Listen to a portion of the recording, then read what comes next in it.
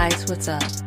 For the past couple of weeks on the Arc is Poly IG page, I follow a lot of student organizations, a lot of Nomas, National Organization of Minority Architecture Students, as well as a couple of AIAS and a couple of universities, School of Architecture. And I've noticed a lot of letters. I think I've first noticed from the deans themselves about racial injustice. Some had commented on police brutality, acknowledging George Floyd, Breonna Taylor. Then I heard from the students. And that is the most important voice, the students, especially those that are underrepresented in these institutions. I caught a IG live from Nomas at RPI, Rensselaer Polytech Institute, School of Architecture. And I just tagged along and I was just blown away.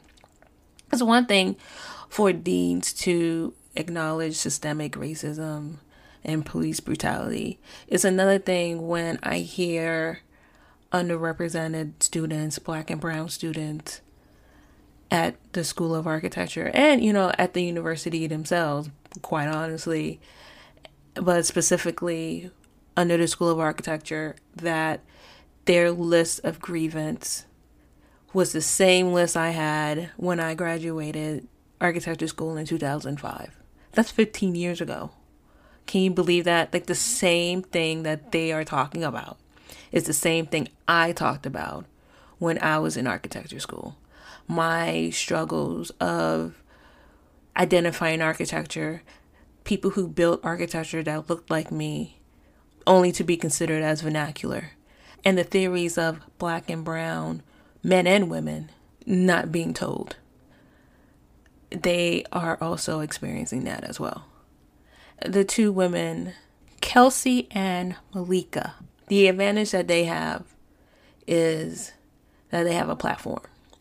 And I wish I had one 15 years ago, but these things were non-existent back then. But now they have a platform. Now the students have a platform. And so when I see all these universities, all these schools of architecture students, all these Nomas students, and a couple of AIAS students to specifically list the changes that needs to take place on the academic level. So I wanted to have that conversation with these two women, and I'm very grateful that they chose to speak to me about it. So in the beginning of the episode, I kind of just to get to know these women, because I didn't know them at all. It was just, this is a cold contact. So, it was just like, hey, so what's your name? Where are you from? So the basic stuff, and, where they grew up, why did they pick RPI, and why did you pick architecture? And then I started with the questions. We talked about, besides systemic racism, I brought up the NAB statement on racial injustice. And I stated my opinion, and then they stated their opinion. So it's not interesting. It's really, I can tell you right now, everybody else is making that statement. Emphasis on the S. To me, it was a bunch of fluff, and we get into detail in this episode about it. And then lastly, I talked to them about the pandemic, what happened, how did their school handle it. So why did I pick RPI? I was just perusing IG and I caught their IG live. It was just that simple. I have no connection with RPI. I don't know. I've never visited the school. I know one or two people that actually went there. Yeah, so there was no reason for me to pick that school at all out of a vast majority of Noma chapters. And I didn't even know I was going to talk about this till I found that IG live. So kudos to them for even posting it, and all the others that I've totally missed. So I'm hoping that this would make a change, that this would stick, that they would actually listen and change. Again, I'm optimistic. I'm not I I think optimistic is a too loose of a word. I'm more leaning towards nothing's going to change. I feel like there was change back in the 70s, 60s, 70s, when again there were protests going on and Congress was forced to act, and they made the Civil Rights Act. And, a couple of decades later, they challenged the act. Not in the same rate of time, but nevertheless, you've had folks who lobbied against it, who said that racism no longer exists and we should just move on. And now you see we were right all along. We were yelling and screaming about this still. I feel like there has been a little bit of an awakening, but and let me just limit it to architecture, because we again are slow to change. When it comes to academia, you have professors who have been there for 30 years, who are tenured, and it's not going anywhere. It's kind of like a judge. They're not going anywhere. And you're going to ask them to change their curriculum. You're going to ask the history professor to change his slides and to include or do research or whatever about architecture that he does not respect. So I don't know how this is going to work. I hope that the deans do listen and they bring in fresh blood, and to make the adjuncts permanent, to talk to the universities. It's another thing that we talked about too, is the universities themselves. It's not just the School of Architecture. And that was a very excellent point, that is not just the School of Architecture. Because students, believe it or not, architecture students don't live in the architecture building. They do have other classes that are outside of the school, and they have to interact with the rest of the university bodies.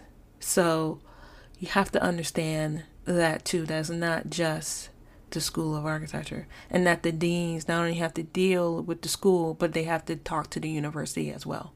And that is a huge thing, is to ask the deans, like, listen, it's one thing about the school. It's one thing about this department. It's another thing about the university itself. You have to talk to the university also. You have to talk to the president of the university and address these things. I mean, the students can only go so far, but you need to be a co-conspirator, not just an ally. You have to stick your neck out and do what you got to do. Also, you have alumni. You can have a large population of alumni who does not believe that the curriculum should not change. So that's another thing too. You have to understand, like, this affects everything, because alumni pays the school. They get a lot of their donations. This is how, besides tuition, you have alumni. You have powerful alumni. When you think about this, is the alumni, are they diverse? No, they're not diverse. You understand? So the graduation rate that you have with Black and brown students, if you have 50 students that graduated in the program and 5 of them are Black and brown, or even, let's say 8 of them are Black and brown, they may not even participate in the alumni association.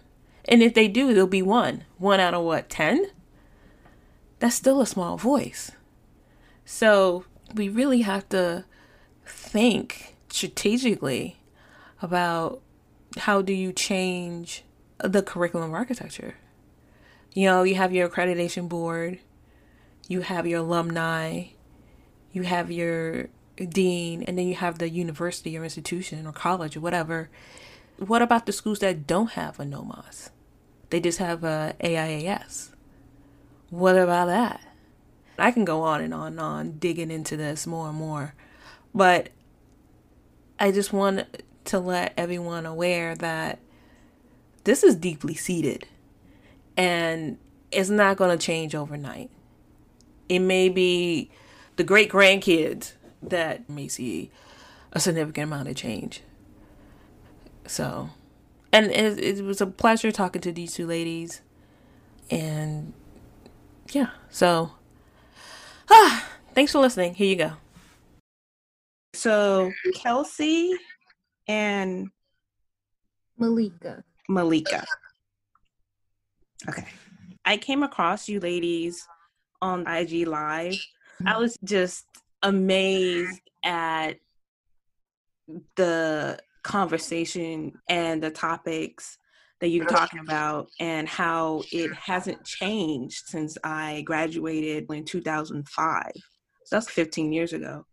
So I was just shocked about that. I want to talk to you two ladies and just conversate about that. So who wants to go first in the introductions? My name is Malika Janssen, and I'm going into my 4th year of the Bachelor of Architecture program at RPI.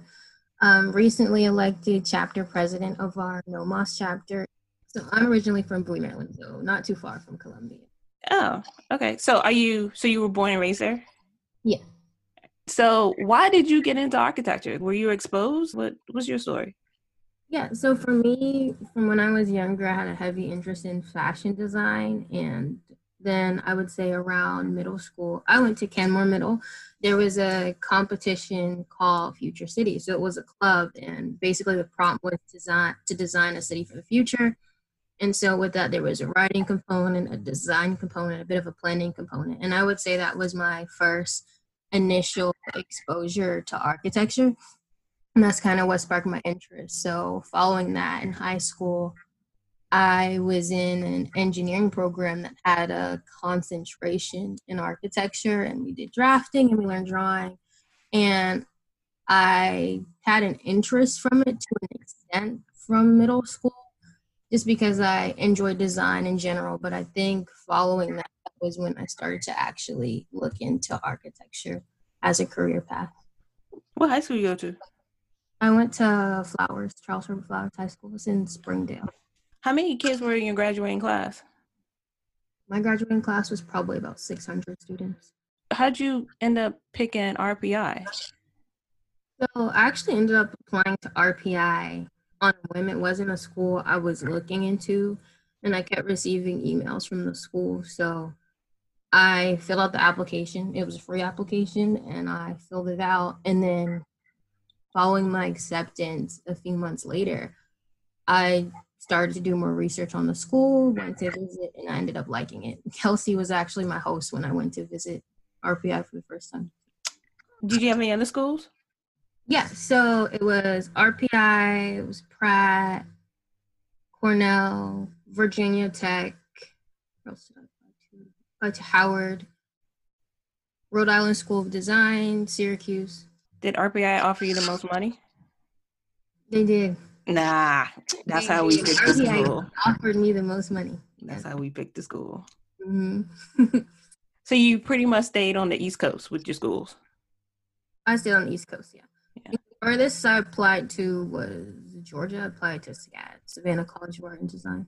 Kelsey, you're up. So I'm Kelsey Mitchell. I'm a rising 5th year in the architecture program at RPI. I'm originally from Charlotte, North Carolina. What else? I don't know what else. How was your high school? My high school was pretty big. So our graduating class was over 800 people, but it was a pretty competitive environment. And the other thing, which some people know, but I'm a quadruplet, so we're pretty competitive anyways within our family. So it was always really interesting in high school. So there's 3 more duplicates of you? Is that what you're saying? Yeah. Are you all fraternal or? Yeah, there's it's 3 girls and 1 boy, so we have a brother, but we were all born at the same time. So How'd you pick RPI? So when I was applying to college, one of my professors had actually graduated from RPI, and I was in my school's Academy of Engineering, and he was one of the engineering teachers, and he just said, I think you should apply. They have a really good program, that sort of thing. And I kind of brushed it off because I'd never really heard of the school, but I just decided to apply on a whim. I mean, it was pretty far, like telling my parents I'm applying to a school in New York. That was kind of interesting, but I just applied. And then I got accepted and I kept looking into it, and eventually I was just like, okay, I'll go. And what about architecture? So I was in my school's Academy of Engineering starting in high school, and one of the classes that we took throughout the Academy of Engineering was called Civil Engineering and Architecture. So that was my first kind of architecture class, but I had done kind of similar to Malika in a way. I had done fashion design and fashion design competitions with kind of an organization that we had at high school, and I enjoyed it, but I wanted to do something. I got really kind of hooked on architecture and the idea of building and constructing and designing. And I always figured that even if I did choose architecture, that if fashion design was something that I wanted to pursue in the future, it was something that I could go back to. But I really grasped onto architecture more than I did fashion design at the time. What were the other schools? I applied to NC State, UNC Charlotte, RPI, Cornell, and University of Southern California. Oh, so why RPI? Was it the money too, or? Yeah, it was the money, and then I also been able to short most of the schools, not all of them, but looking at kind of RPI's curriculum, I really looked at the Bachelor of Architecture curriculum before I came in, and I liked their curriculum the most out of any of the schools. Some of the schools kind of focus more on environmental science as opposed to architecture, even though it was an architecture degree. And then some of them just didn't have the classes that I wanted or that I felt would be useful. So ultimately, in addition to money, I liked RPI's curriculum a lot. Did you visit the school prior, or? No. Did you guys get any like outside scholarships at all? No. I got a couple. Were they architecture related, or? No, they were like church community based type scholarships. Yeah. Okay. Did you guys hear of any scholarships at all when you were in high school? I did. My school would advertise them. It was an assignment for my AP Lit class to either apply to a scholarship or to write different versions of your college essays weekly. So that was the exposure to them. Hey, Kelsey, was your high school mixed, or was it mostly white, or? It was pretty mixed. I mean, there were kids from all different sorts of backgrounds, but it was just a really big school. So, Kelsey, when you first got to campus, you're a freshman. How was that like? It was a little weird just because I'm so used to being around a diverse group of people and seeing a lot of people from different backgrounds. And since I hadn't visited RPI, that was something that I didn't really know going in. So especially like being in class and being able to count like distinctly the number of Black people or people of color, I remember that was a little weird for me. And then in orientation, I remember like talking with my parents and they were like, yeah, there's not a lot of, diverse people that we've seen so far in orientation. She was just like, there aren't that many. So it's just going to be an adjustment. So it was a little bit of a shock. How about you, Malika? I would say when I first arrived to RPI, I wouldn't necessarily say it was a shock because I knew the stats of the school, but I definitely think it was a radically different experience than I was used to. And I think I knew it was going to be a different experience, which is part of the reason why I wanted to go to RPI, especially being from a predominantly Black area. It wasn't really an experience that I've had being in that type of environment as far as school ever. So I wanted to just experience a different culture and attitude as far as the school I went to. And I would say it took me a while to adjust and acclimate to my environment. I think when I went into school, I was a lot more closed off. It took me a longer time to open up to people, interact with people, and to make friends and especially interact with my other peers in architecture. I would say part of it would probably be just because of the environment I was in and it being something I'm not used to, in conjunction to any college freshman being on campus for the first time. and how they would feel in that situation.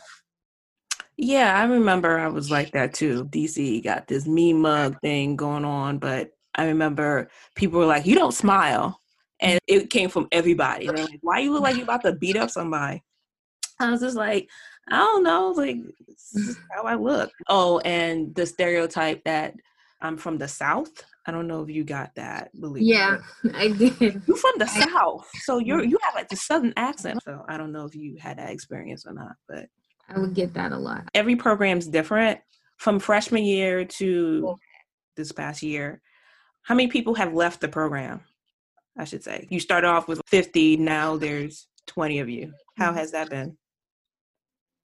I would say with my class, I think most of the people probably dropped out the first or second year. So I would say within that first to second year, I would say maybe around 10 roughly, especially that first year after the first semester. I believe right now only half of the people that were in my studio first year, first semester are still in the program.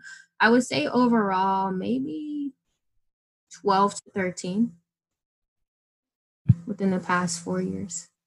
Okay, that's not bad. I think my class coming in, it was somewhere between like 75 and 80 people, and now we're down to like 50 something. But same with Malika, most of the people that we lost were within that first to second year window. A lot of people we lost most people, if they dropped out, it was first year, and it was kind of within the first couple weeks. And a couple people dropped like at the end of the year, or like at the end of the semester, but I think we lost most of our people first year, and then a couple more second year. And how many Black people started off freshman year, and how many are there now? My class is small, so, well, not my class, but there were only 3 Black people in my year to start, and there's no, there were more than 3. Never mind. 1, 2, 3. I think it was 6. We started with 6, and now we're down to 3. So out of like 80 people, there were 6, and now out of 50, there's 3. Yes. Okay. How about you, Malika? So for my year, we have, I believe it's 8 Black students, and we started with 8, and we still have 8. Oh, great. Education-wise, how has it been? It's been interesting. Okay, so education-wise, as in content we learn or overall experience? Let's do overall first, and then we can get specifics. Okay, so I would say overall, I think it's been a pretty good experience within the School of Architecture.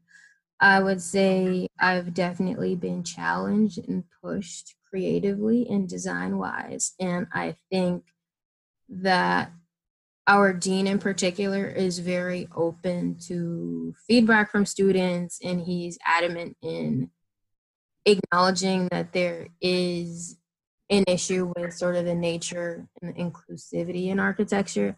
I think that that's something that he's made a point of integrating into conversations that he has with the student body at large. I would say that application into what we learn is kind of where there's a bit of a gap. But I would say in general, as far as education I received, I have mainly positive things to say. Mm-hmm. I think the same. Overall, I think one of the things, and Malika and I have talked about this, that there's a difference in your experience within the School of Architecture and outside of that. So within the School of Architecture, a very, very positive experience for the most part. I mean, there are things that we could change, like in terms of what we're learning and in terms of encouraging diversity and inclusion. But overall, the conversation is always encouraged. And that's something that I appreciate about the School of Architecture and the dean and kind of the faculty that we have. But I'd say outside of the School of Architecture, it's a different experience. Not to say that it's negative, but it's not the same sort of open community, I think, within the School of Architecture as it is in the Institute as a whole. So overall, it's been good, but I've noticed that there's a difference in what happens for us as architecture students versus what happens for other people, whether they be engineering or kind of sciences and things like that. Can you elaborate on that? Yeah, so I think in the vein of, I think it comes down to leadership and kind of what each, I mean, I feel like each school has a sort of sense of autonomy that each dean can kind of form the school the way they want to, and that they can encourage certain ideas and things of that nature. And I feel like for our dean, he's very keen on raising discussions and talking about things that need to be said. And if there's something that he's concerned about, he's more than willing to listen to the student body or the dean's advisory council or anything like that. But for the institute as a whole, you know, in terms of students bringing up issues to administration about racial injustice or kind of negative things that have happened on campus, there's an entirely different reaction. And it's not one that you see in the School of Architecture. Instead of it being more of towards change and encouraging students to continue to have these conversations, it's more of an idea, at least to me, of repressing and kind of trying to limit negative feedback in sort of a public space. Is this towards the president of the school or faculty or? Kind of a mix, right? I mean, I feel like a lot of times, I mean, President Jackson does get a lot of, you know, criticism for the things that have happened on campus and the things that have been allowed to happen on campus. But it also comes down to faculty and administration. And I know of like several people who've had incidents occur, but nothing has been done and there hasn't really been a conversation. Whereas when things happen within the School of Architecture, we're very keen on tackling those issues. Like I remember my freshman year was when the election happened, and they actually stopped studios so that way each professor could kind of talk with students about, you know, trying to keep hope and trying to be really positive even though something negative had just happened. And even the day before that, there had been a whole discussion about make sure you vote and knowing the importance of voting and things of that nature. So there's kind of a divide along how we as students are supported in your different programs. I feel very much supported by the School of Architecture, but I don't know if a lot of students can say that. You want to add to that, Malika? Yeah, I think what Kelsey said, she basically hit it right on the nose. I think it's interesting because at RPI, the School of Architecture seemingly operates as a standalone institution or school within the school. And I feel like because of that, it's very easy for students to ignore everything else that's going on campus. It's a bit of a bubble. But I would say for Black students on RPI's campus, it's a different story because you can't necessarily ignore other experiences that you could potentially have when you leave out the confines of the Green Building. That's our building for the School of Architecture. And you can't ignore experiences that your peers have had in classes with professors or just overall approaching administration. And I would say that there have been conversations with administration in the past, but I feel like those conversations haven't been backed with enough action, or not all the actions that we're told that they were. So it's interesting. I feel like my experience within the School of Architecture and then within RPI in general are very different. Would it be a correct statement in saying that being in a bubble hurt you at all as a future professional going out into the world? I would say no, because I would say while there is the bubble within the School of Architecture, I think this applies to Kelsey too. The both of us are very heavily involved in the other things that go on our campus and in a lot of the other Black student organizations. So the minute we leave out of the School of Architecture, get out of studio, or we aren't in a Nomas meeting, it's that exposure to everything else. So I feel like it's a balance, because while we may not have those same problems in our education while we're in class, it occurs when we get out of class and when we interact with our peers or when we're anywhere else on campus or involved in any other club. I agree. I think the only way being in the School of Architecture could be considered a detriment is if you're a person who doesn't kind of operate outside of the school, kind of if your sole involvement is within the School of Architecture, then it's really easy to miss out on the larger issues and things that are happening, whether it be campus-wide or from school to school. But in being involved in organizations outside of the School of Architecture, having friends outside of the School of Architecture, we're kind of in the loop, and we know when things happen because we're a part of those experiences. We're not just within our little architecture bubble. Mm-hmm. So, Nomas, how did you join and how did you become president? Okay, so my freshman year, when I first got onto campus, Nomas and AAS at our school, both chapters have a joint mentor program. So my mentor was Nia Jackson, and at the time, she was one of the students that originally brought RPI's Nomas chapter back. And so following that, a friend of mine, Samuel Harrison, became their freshman representative.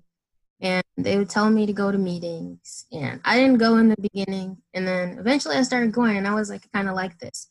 And I would say, especially when I got in freshman year, just into the workload, learning new software, I definitely think a lot of upperclassmen, Nomas members supported me, not just myself, but a lot of the freshman students. They were there to help us, to guide us, to give feedback, and to just share their experiences. And they definitely understood that it was a different environment to be in while adjusting to something new and while adjusting to the way architecture school trains you to think.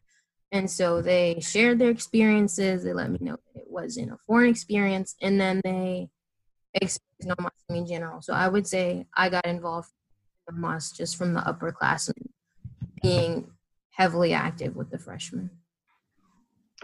And following that, my third year, this past year, I was treasurer for Nomas, so I ran at the end of my sophomore year.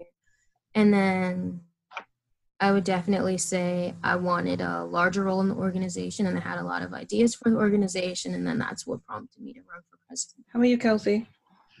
So my freshman year was when the RPI Nomas chapter was revitalized. So it had been on campus a couple years before, but then the chapter, it kind of died because no one, as far as I knew, no one came to anything. So the spring of my freshman year, so that would have been 2017, was when the chapter was reestablished. And so one of my mentors, Al Jalil, along with Nia Jackson and Alexis Clark, helped to revitalize the chapter. And then from there, I just started going to meetings. And my sophomore year, I was treasurer of the chapter. So I handled a lot of fundraising and things of that nature, budgeting. And then my junior year, I was secretary. And then this past year, because I wasn't on campus the entire year, I wasn't eligible to hold an office position, so I had to step away. But I still, when I got back to campus this past spring until we had to leave, I attended Nomas meetings and stuff like that. And so now I'm back on the executive board as secretary. But I had gone to AIS meetings and I wasn't really getting anything out of them. And I found that with Nomas, like, we were asking questions that I hadn't really been heard being asked, and there were topics being discussed that I hadn't really thought about. And then, like, Algela was asking, what do you want to learn about? What are you interested in? Is there anything we can do to help you? Especially because, as a first year in architecture, they kind of just throw you out there and they're just like, okay, do architecture, and it's kind of a lot. So having Nomas and having him and other people there was really a good experience, and that's kind of why I've stuck with the organization the past 4 years. Did you have a teacher mentor? Yes, we have a faculty advisor, Professor Michael Oatman. He's Black? No, he's white. Yeah. Do you guys have any Black professors? We do. We have 3 Black professors. The number of Black professors has actually grown. I believe Kelsey's year, There was one. there was 1. My freshman year, it became 2. And then sophomore year, it It became was 3. yeah. You have no idea if they're like tenured or not, right? Professor Titus is tenure. He just achieved tenure. Oh, great. Mhm. And has that helped at all in learning anything or no? Not really, I don't think. I don't think so. He also just received tenure. When was it? Probably he was away in the fall on sabbatical. So he had just got tenure. And then he came back and it was on campus. And then everything happened with the virus. And then we weren't on campus. I would say his overall impact within the school is pretty heavy regardless. He's in charge of the first year architecture program, and he has been as long as I can remember and as long as anyone I've talked to can confirm. So I would say his impact is mostly there within the school. Okay. So diving deeper in your courses and whatnot, I know that going back to that IG Live, you guys mentioned not learning more about African architecture or architecture built by Black and Brown people. I know for me, architectural history was extremely hard. And it was hard because I don't care about Greek columns. How does that affect my life? I don't care about Mesopotamia or which Notre Dame is that Notre Dame. I could not relate to it. I never took advantage of study abroad, so it was kind of difficult looking at slides or pictures to really understand or experience that building. Not to mention it, I felt like this isn't really my culture. I understand the technical aspects of a flying buttress, but how does that save my community? So when you mentioned something similar to that, I don't know if it's the exact same thing I just said, but I'm curious to hear you guys experience with that. So what I've noticed is that there hasn't been, especially with architectural history and theory, there's not a lot that is said about like Black people in architecture or Black and brown architecture. And the times that I do remember it being mentioned, it was like, here's vernacular architecture in Africa. And I was just like, okay, but like, what about after vernacular? Like, when are we going to talk about that? And then I remember, Malika and I were in this class out of the entire, I don't know how many weeks it was, 14 weeks of the semester. Only one of the weeks in the class was about race in architecture, and it was about how architects contribute to the school to prison pipeline. But that was it. It was like, and the class only happened once a week, I believe, once or twice a week for like an hour. And so I was just like, okay, out of the entire semester, the only thing that we can show for talking about Black and brown architecture is 2 hours of talking about school to prison pipeline. And I feel like there's a lot left to be said about Black and brown architecture. I feel like especially African American architects and Indigenous and people of color have offered a lot to the architectural profession, but it doesn't get recognized for what it is. And I don't feel like we talk about it enough. I feel like, especially in terms of history, a lot of us would be able to empathize with it and pay attention a lot more if it was relevant to us as a people. But having to hear about, classic European standards of architecture just continues to whitewash everything, and it's not really productive to me anyways. I would agree with that. I would say in architectural history classes particularly, we'd always learn about these same set of architects that are all white males. And within that, these are always the names that would be repeated, always the names that would be in the conversations, always the names that they would compare things to in critiques or reviews. And if it weren't for certain, one, personal research, two, certain professors in certain classes just having a different set of curriculum outside of those initial architecture history courses, I would say the overall exposure within the School of Architecture to a diverse set of architects is extremely minimal. It's interesting too what Kelsey was saying about that class, because in the class we had, the minute that it came time for that week that there was a discussion about racial injustice and the impact that it had with architecture and how that related to the prison pipeline, as soon as it was time for a set of questions, everybody kind of wanted to look at all the Black students in the corner and like wait for us. And we're like, we don't have any questions about this topic. And I would say anytime there's a mention of anything having to do with diversity or a Black or brown architect or designer, that's the tendency within the classes, whether it be, I don't think there's anything meant by it, but passively is something that we all notice for sure. Has that happened in high school for you guys? Well, Flowers is a Black high school, right? Am I? Yeah. Okay. But for you, Kelsey, has that been weird when you were in high school? I'm just trying to do a comparison. I think there were like a couple times I feel like everyone gets those looks like in history class, whether it be elementary or middle or high school, where it's the lessons about slavery and everybody turns to the Black people and they're like, I'm sorry.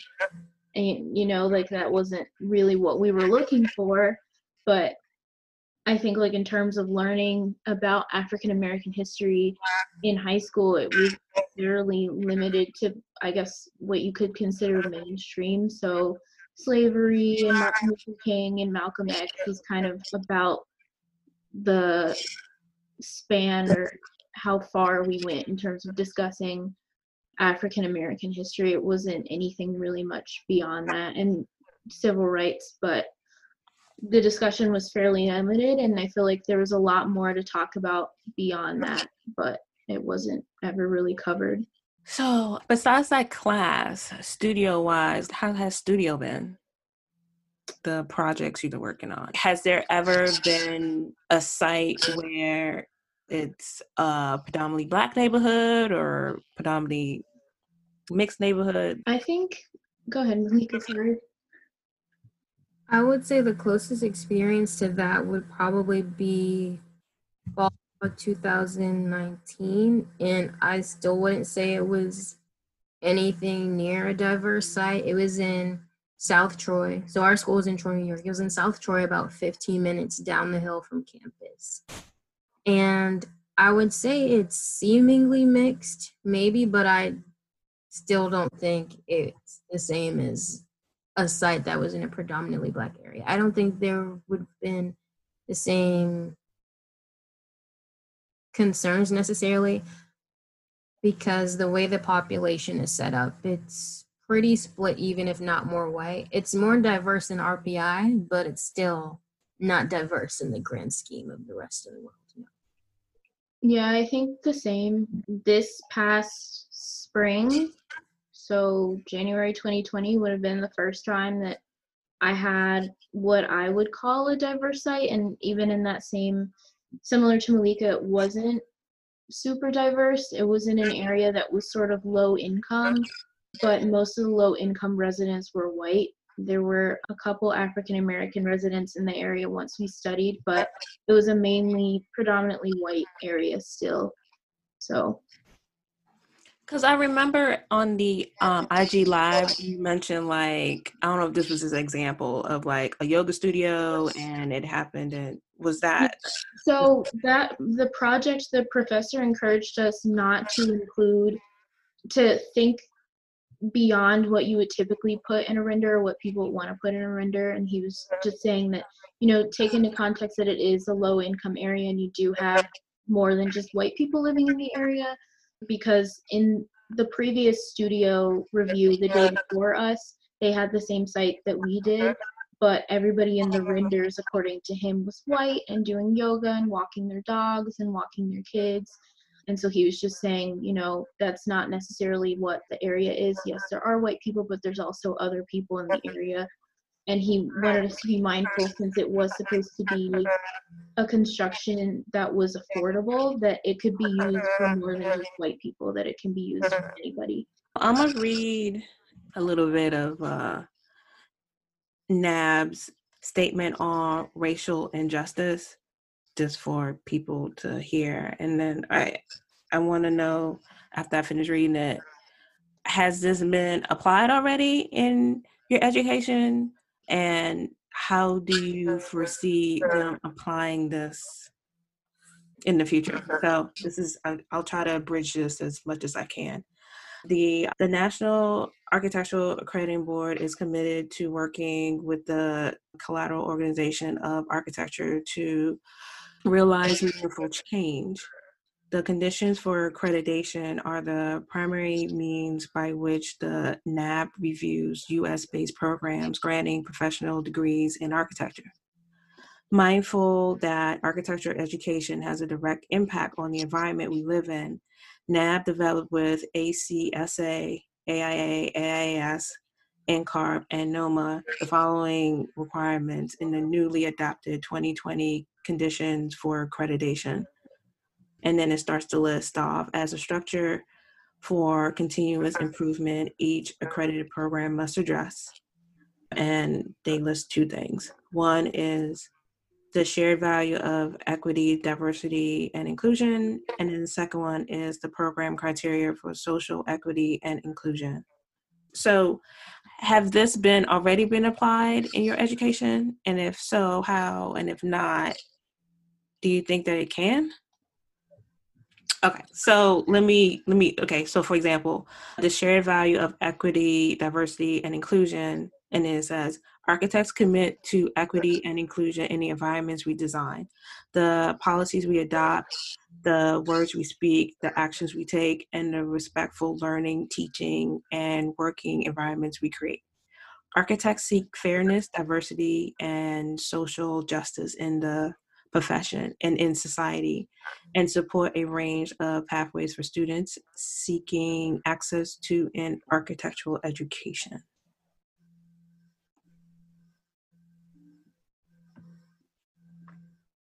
Yeah, okay, so it's funny because I'll just read the second part and then I'll say my 2 cents. The program criteria for social equity and inclusion, how the program furthers and deepens students' understanding of diverse cultural and social contexts and helps them translate the understanding into built environments that equitably support and include people of different backgrounds, resources, and abilities. So I think within that statement, I would say most of it has been present so far. I would say that part about students understanding and applying is sort of the more foggy area for our school environment. I would say that as far as professors, curriculum committee, the dean of architecture, I would say that generally speaking, I do feel as though they try to implement the things that were stated, but I feel like for me, where I've seen the lack of consideration has honestly been mostly from our white counterparts and our white peers within the School of Architecture. And I think it was really only recently that they took an interest to understanding or acknowledging that you are designing for everyone and that it's your responsibility as a designer or a future architect or a future architectural professional to make sure you understand the way of the world and understand society and what's going on in potential environments that you could be designing in and just with the people that you're designing these spaces for. So I really think it's only recently that students have kind of awakened, so to speak, or decided to even take an interest in that part about understanding and applying. And I would say for me, I feel as though the school has done the things in that statement or try to implement them. But I think it's interesting because I feel like for me as a Black student, I can say that I don't necessarily know if our white peers would feel as though they've been exposed to what would even make them factor that. And on one hand, it's not the school's responsibility to expose you to everything because you definitely need to research on your own, read on your own, figure out things on your own, especially wanting to go into the profession of architecture. But I can't 100% say that they would feel as though it's something they've been exposed to. But then on the other hand, if we've been exposed to it, why haven't they necessarily? Because if I feel like I've been exposed to it, school environment, others could feel that as well. So I believe it's a mix of what I previously just mentioned about, and then just overall negligence to the subject, I would say. Because I think it's very easy, like we were mentioning earlier, to stay inside that bubble as a student. And I think that bubble isn't just with being on campus. I think it's with the world and with the information you take in and the types of spaces that you consider yourself designing for within your studio projects and the type of people that you imagine, like Kelsey was saying, in your renders. I think that it's easy to ignore all the other factors that you can and should consider as it pertains to racial injustice and inclusivity and diversity in architecture and architecture education. But I feel like as just students in general, we should want to learn those things and we should take it upon ourselves to learn those things too, regardless of if the school provides it or not. Yeah, I agree. I think for the most part, the School of Architecture at RPI has done a pretty good job of kind of encouraging these things, especially with urging from the dean and professors and things like that. But I also feel like architecture as a major and as a profession is really competitive. And I feel like a lot of students, and it's very rigorous, and a lot of students just fall into wanting to learn this skill, wanting to, I want my drawings to be the best, I want my renders to be the best. And you kind of lose your sense of kind of social responsibility. And I think that's something that needs to be emphasized a little bit more. I think it's not just about going through the 5 years and coming out with a degree and being able to say, okay, I know this thing, I know this thing, I know this thing, and being able to say, okay, well, I'm going to pursue licensure, but are you using your degree in a way that helps everyone and that makes, landscape and urbanism and architecture and all these things equitable? And kind of similar to what Malika said, and we actually had this conversation after we released a statement following kind of the protests and the kind of recent surge in kind of racial injustice that we've seen nationwide. And so Nomas released a statement, and with that statement, we stated that we were going to host the Instagram Live event. And I remember telling Malika that I was getting a lot of comments from my peers saying, oh my gosh, this is going to be so good. I've wanted to learn for so long. I'm thinking of being more inclusive in my thesis. I think now would be a good time. And I just remember feeling like, why now? Like it takes a certain level of initiative to do these things. And even though it is on the part of the school to make sure that you're educating people, we all have access to the same resources or most of the same resources. And it's a matter of choosing to pursue that extra level of education, choosing to look into how to be more equitable and encourage things like that. So when people were telling me, oh my gosh, I've been waiting for this, and can you send me the notes from the event, I was a little taken aback just because it's not our job to educate you, but there's a personal level of responsibility on each person to pursue that. So the school can do everything that they want to do, but if people don't want to take that information in and they don't take that initiative to find more information or kind of teach themselves certain things, then that's where things kind of lack for me. There's a couple of things you guys said, going back to Malika. And well, first, let me get my own opinion out of that. And that was like also prompted me to talk to you guys and to see, yeah, I'm just going to say it. So I don't have faith that NAB can successfully pull this through. And this is why I think it's because there's a list of schools that will never lose their accreditation. Like Cornell will never lose their accreditation. Yale will never lose their accreditation. Like it's facts. And I'm pretty sure they're already implementing these things right now. I don't know how it's going to look for HBCU schools since, I mean, this is just a given. I don't know how this would translate out. Is it going to be, hey guys, whatever project that they have, let's write a paper about social justice. Just throw in a design statement about that and then move on. And one thing that Malika has said is that how do you get your fellow students to understand what's going on, to understand what it means being in a landscape where it's literally designed racism? How do you comprehend that? How do you teach that and intertwine with all the other stuff that they're making you learn? Their core, and then there's fluff like humanities or something. So I don't see them successfully implementing these things. Yeah, I think I agree. I think it's hard to kind of put these statements out and say, okay, these are the requirements, but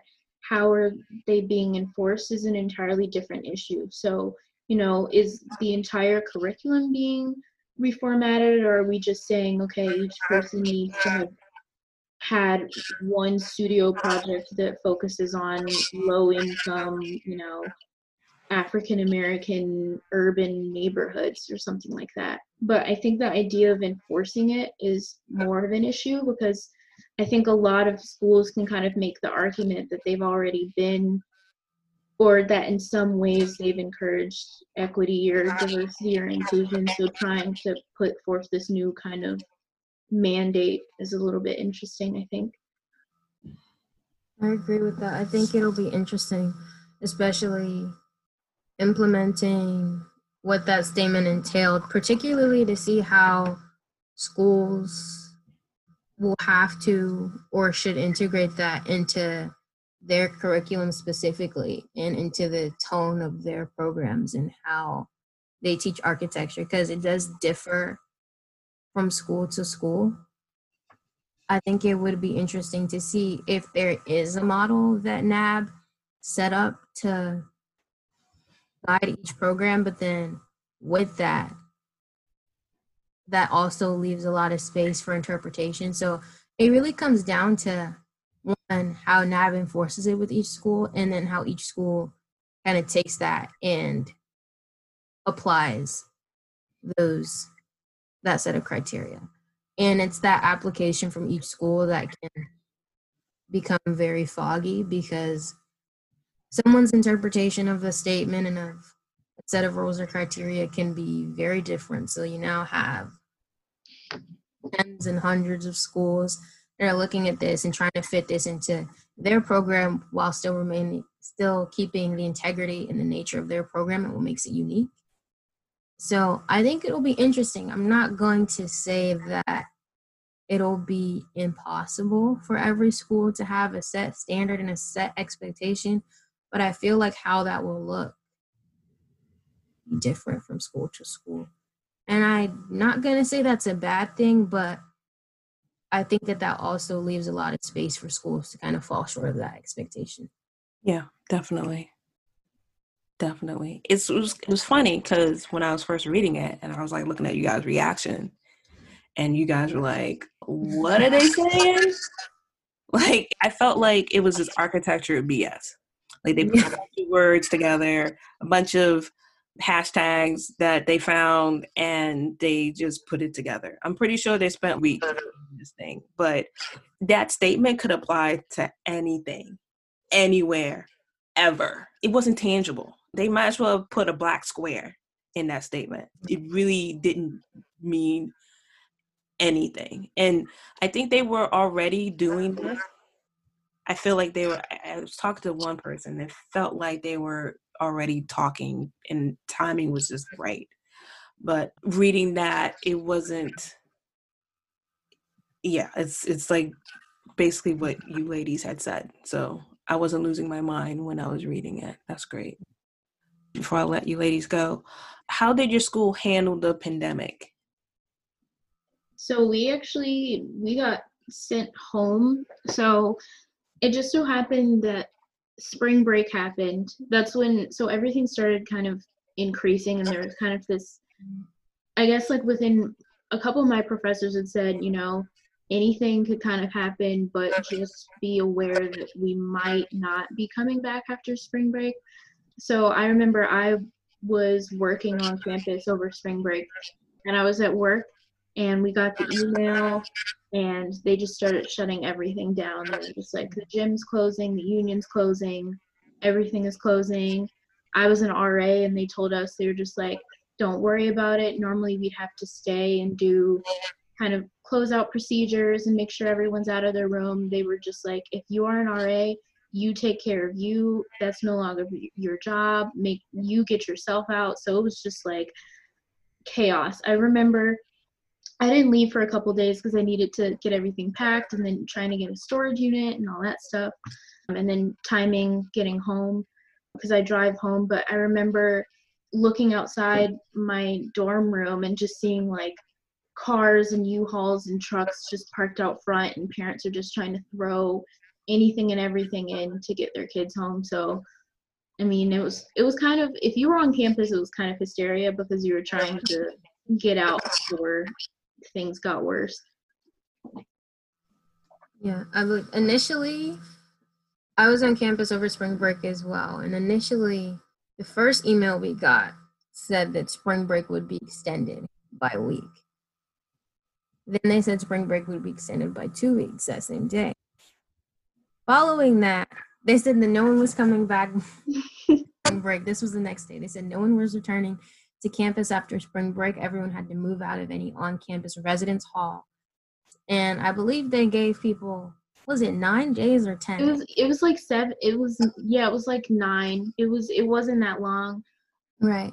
And for students to come back to campus, because most students were gone from spring break. So this is for students to come back to campus, figure out travel arrangements, figure out how to get all their belongings from school to home or to wherever they were going. So it was a very quick process. I mean, for move out, I'm a learning assistant and Kelsey is a resident assistant. So we're both student staff. And normally for the move out process and the move in process, we have to collect keys or we might inspect rooms. For this, it was none of that. Everybody left their keys. They slid it under the door.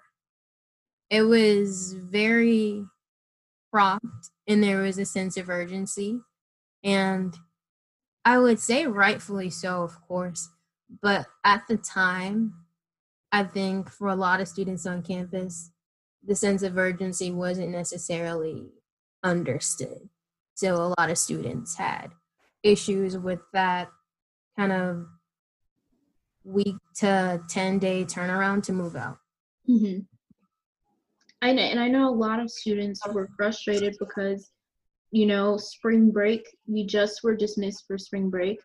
And I feel like a lot of people were just like, okay, if we weren't going to come back, then we could have been told that before spring break started, and then we could have made arrangements, moved everything at one time. But a bunch of people went home or went away, and then everybody has to come back and get their stuff. So I think in some cases it was a little frustrating. Did the pandemic affect you guys personally at all? So for me, I would say yes, to an extent. So my grandmother passed away in April. She didn't pass, so she lives in Jamaica and she had come in March, right before my spring break to visit. She didn't pass away from coronavirus, but when she passed away, she went to the hospital and then none of us could see her. And then when she went, that was kind of like the first thing they tested her for before they treated her for anything else. So then following her getting this test and it coming back negative, at that point, they realized there was something else wrong with her. But then it was really too late for them to do anything else because she started to have a lot of other complications internally that they didn't see earlier on. And for that whole funeral process, and everything with that. That was probably at the peak of the virus in this area. So it was definitely hard navigating that. There was a lot of family that wanted to come both here and in Jamaica that couldn't because we could only have 10 people. So I definitely think everything that would come into fruition with the kind of normal grieving process or losing someone or how that works, just having a family member sick or in the hospital or having to lay them to rest. I think it was all a bit more complicated. I'm sorry for your loss. Thank you. And how about you, Kelsey? No, I haven't been personally affected by it, thankfully. My family's okay, even though we're all spread out. For the most part, everyone is good. So it's been pretty good. Okay.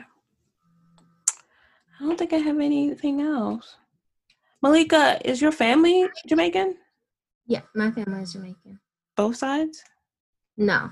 So my mom's side is Jamaican, and then my father is West African and Thai. So my grandma on my dad's side was Thai, and his father is from Sierra Leone. He was born in Thailand, but he grew up in Sierra Leone. So that's that side.